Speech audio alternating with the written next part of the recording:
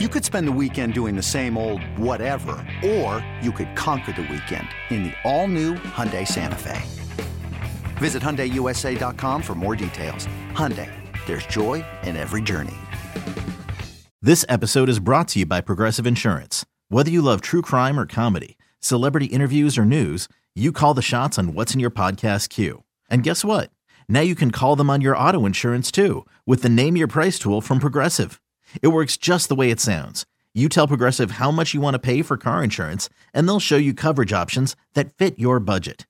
Get your quote today at Progressive.com to join the over 28 million drivers who trust Progressive. Progressive Casualty Insurance Company and Affiliates. Price and coverage match limited by state law. When you need mealtime inspiration, it's worth shopping Kroger, where you'll find over 30,000 mouth-watering choices that excite your inner foodie. And no matter what tasty choice you make, you'll enjoy our everyday low prices, plus extra ways to save, like digital coupons worth over $600 each week. You can also save up to $1 off per gallon at the pump with fuel points. More savings and more inspiring flavors make shopping Kroger worth it every time. Kroger, fresh for everyone. Fuel restrictions apply. It's time. Time for Silver and Black today. To the ground game. Touchdown Las Vegas. We're breaking down the latest Raider news from on and off the field and bringing you conversations with newsmakers and record breakers. So hold on, Raider Nation. It's time to get it on. Here's your hosts, Scott Goldbranson and Mo Moulton. All right, here we are, and yes, we're all a little stunned, Raider Nation. Welcome back to Silver and Black today, the post-game edition. The Raiders lose to Kansas City again in Kansas City, 30-29. Raiders had a chance at the end of the game. It comes up short as Hunter Renfrow and Davante Adams inexplicably run into one another. Excuse me, it's late night, on the last play, and the game ends there for the Raiders. Welcome back. Joining me tonight, as always, on the post-game show is Murph from Raiders Fan Radio. He is our voice of the fan, and of course, my regular and all-time best co-host, even though he's making me angry today wearing a Yankee cap, but he is from New York, so you got to let him slide. Mr. Mo Moten, he is a national reporter at Bleacher Report. Also a Raiders columnist at sportsnot.com.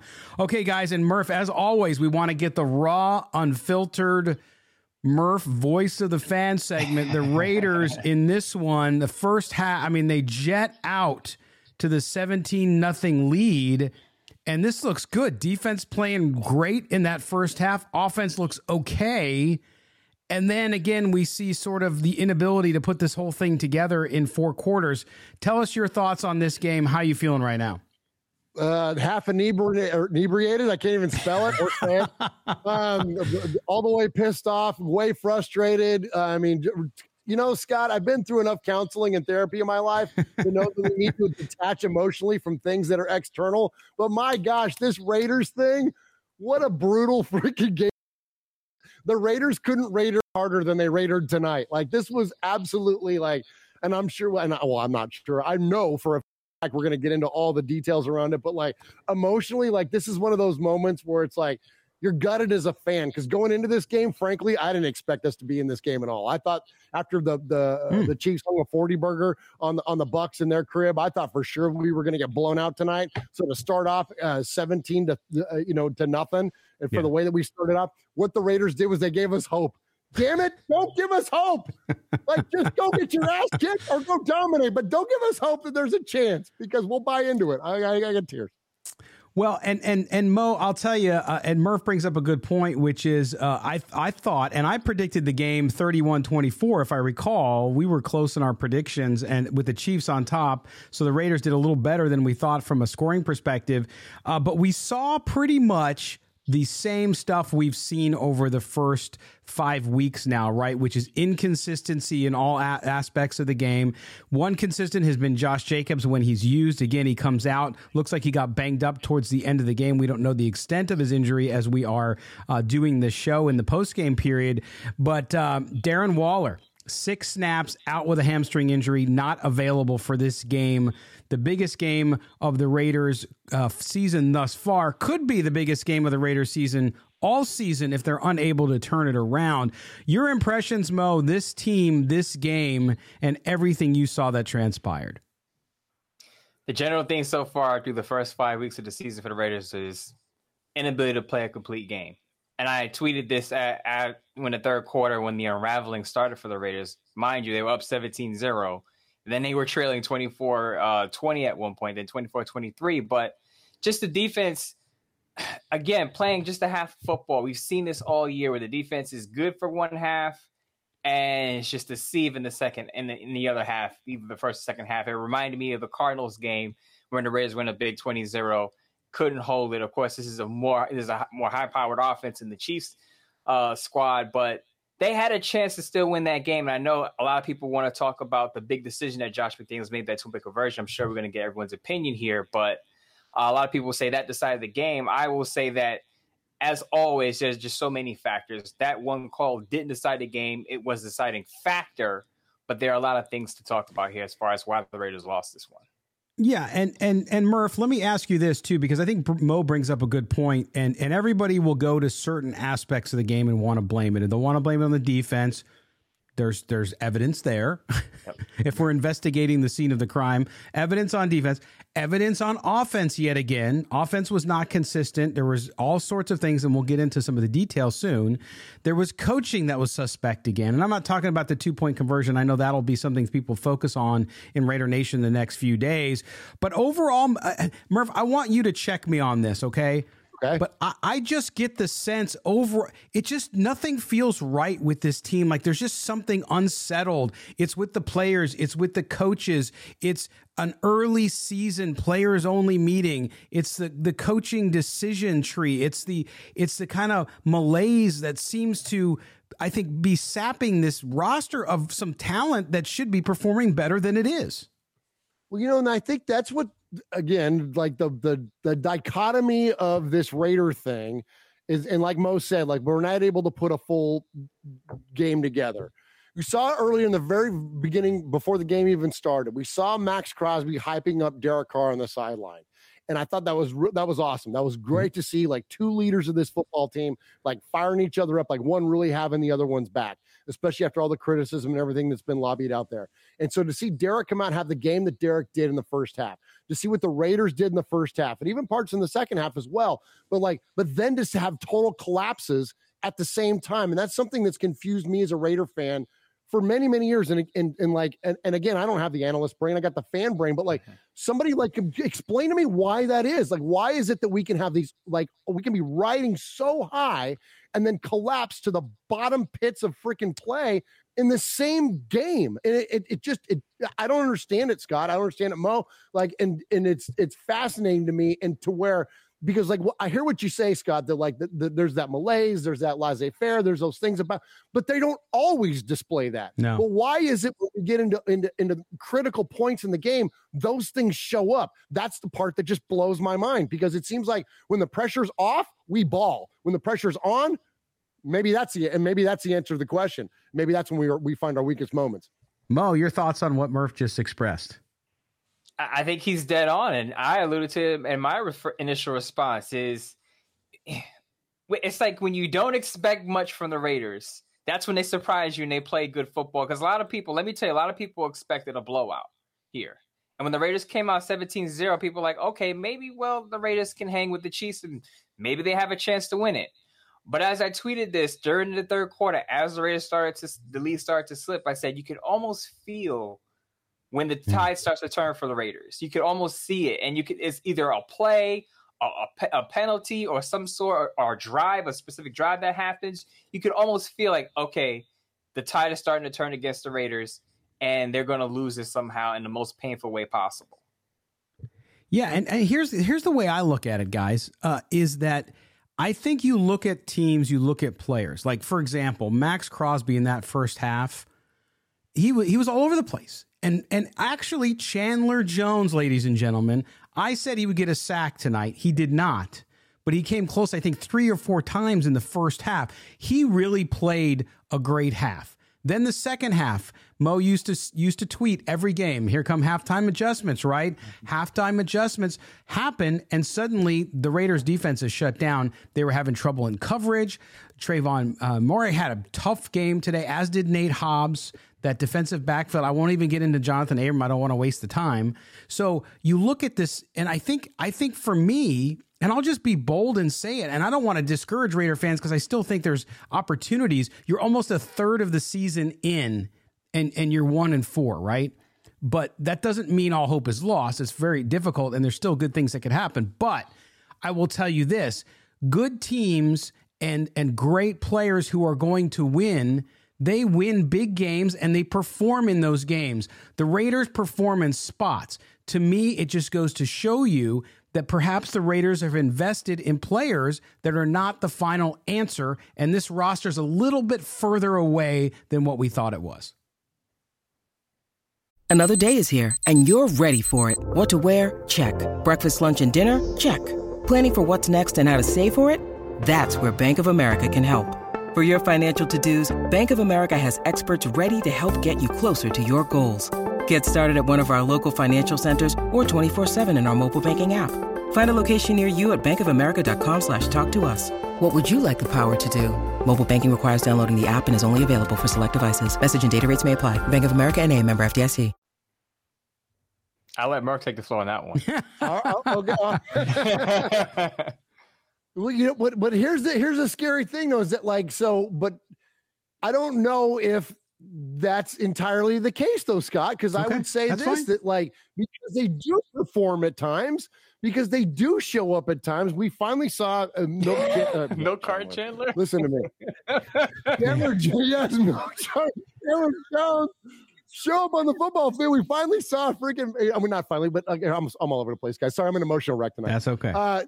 We saw Max Crosby have an impact. We saw the secondary have an impact. We saw, and I know they had lapses, but to keep the way, you mentioned John Abram, but the way that Patrick Graham used John Abram in the first half, I thought was amazing. And the way that we put pressure on Patrick Mahomes, we made him uncomfortable. Where did that go in the second half? And so it's I look at the Raiders in previous versions. I used to say this term all the time. The Raiders ran out of talent because I felt like we could only keep up so long with teams before we just didn't have the talent to keep up. I don't know if we don't have the talent to keep up though now, Scott. It seems like we can make those plays. We just don't make them throughout the entirety of a football game, if that makes any kind of sense. No, it does make sense, and I'm glad you have that argument there, because I'll ask Mo now. So if you assume Murph's making a good point there, and it's right, let's say they have talent to take them past where they were last year, which was barely an AFC wildcard team, right? That was the assumption because they doled out a ton of cash to bring in and supplement. Okay, so if we're there, Mo, then what could be the problem? Why are these players and this team not able to execute? Is it coaching? I know a lot of people are in the chat right now saying fire, fire, fire, fire, but we've heard and we've seen issues with Josh McDaniels already. Is this a coaching issue? Is there just a lack of connection between what the plan may be and these guys going out and executing it? Being that I'm not in the sideline of the locker room, I really can't say if it's more coaching or player execution. But what do you think though? Honestly, what does your gut tell you? To me, it's execution, because there was a stretch where Davante Adams wasn't getting the football. Now, he had some big plays. Don't get me wrong, a couple of touchdowns and some long receptions. But there was a stretch of time where he nor Renfro had a target or a reception, I believe, between the end of the second half and the third quarter. So to me, it's a matter of getting the ball to your playmakers. And I'm in New York, so I understand getting the ball to your playmakers because I watch Brian Daboll get the ball to Saquon Barkley. And basically that's all the Giants have is Saquon Barkley. But you know what? They make sure he touches the ball often and frequently. And to me, there are stretches where the Raiders just don't get the ball to their best players, who is Davante Adams. Now, again, he had some big plays, but to me, when your offense is stagnant, when it's stalling, that's when you go to Davante Adams, because that's what you brought him in for. So that part to me goes to either play calling or is Derek Carr just not seeing the field completely, not seeing his best player. That's an issue. But to Murph's point, he is right. It's not like the Raiders don't have the talent to win these games because we see it for 30 minutes. We see it for 35 minutes. It's the other 20 to 50. It's the other 15 to 20 minutes that they have these lapses. And when you play against good teams, you have to play 60 minutes. I'm going to sound like a broken record, but when you play the Chiefs, when you play the Chargers, when you play playoff teams, you have to play full games. You can't play a good half and expect that half to take you throughout 60 minutes. No, you have to play it throughout. As I said, get the ball to your playmakers and finish the game. But the Raiders haven't done that well this year. Well, and again, they were literally tonight hamstrung because their only active tight end with experience that is a difference maker, Darren Waller, had 6 offensive snaps, Murph. And the concern that I know Mo expressed, and I did as well, once he kind of educated me and got me on board when we were talking about the run up to giving Waller all the money the Raiders did, was that, again, your greatest ability is your availability. Darren Waller, okay, over the last 10 games has been available for 4, and he's not been effective in those 4. So that hurt the Raiders tonight, too, because when they were shutting down Adams or Renfrow, Hollins had some drops tonight, unfortunately, they didn't have that other go-to guy. That's why they paid him the big bucks. How much in your mind did it hurt not having Waller tonight?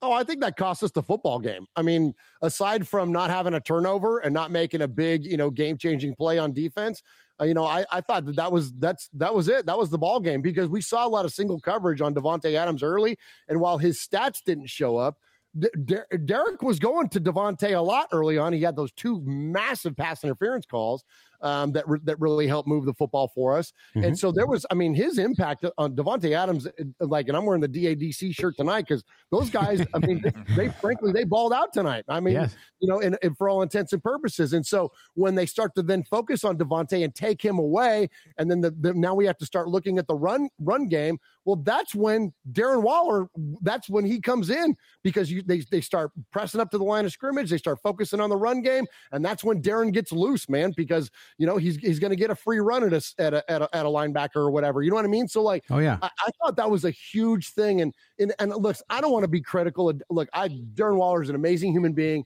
and I'm a huge fan of his, and I'm so entirely thankful that he's on this football team. But like you said, your best ability is availability. It's what cost Trayvon Mullen his job with this football team. Yes. And for a guy that we just paid all that money to not have him on the field, that kind of hurts feelings, Darren.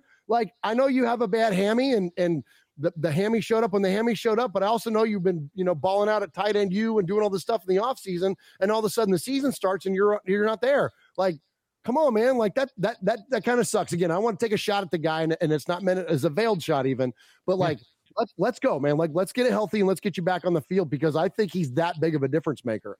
Obviously Travis Kelce tonight with 4 freaking touchdowns proves that he's, I used to say arguably, but it's after a night like tonight, it's hard to even say arguably he's the best tight end in football. But Darren's right there. But you can't show that, Darren, if you're not playing. Here's my thing really quick, Scott. Yeah, to Murph's point. I wonder if Darren Waller could have at least been out there as a decoy, because if he's at least out there as a decoy, I think the Chiefs would have to at least pay attention to him. It could have opened up the field for other players.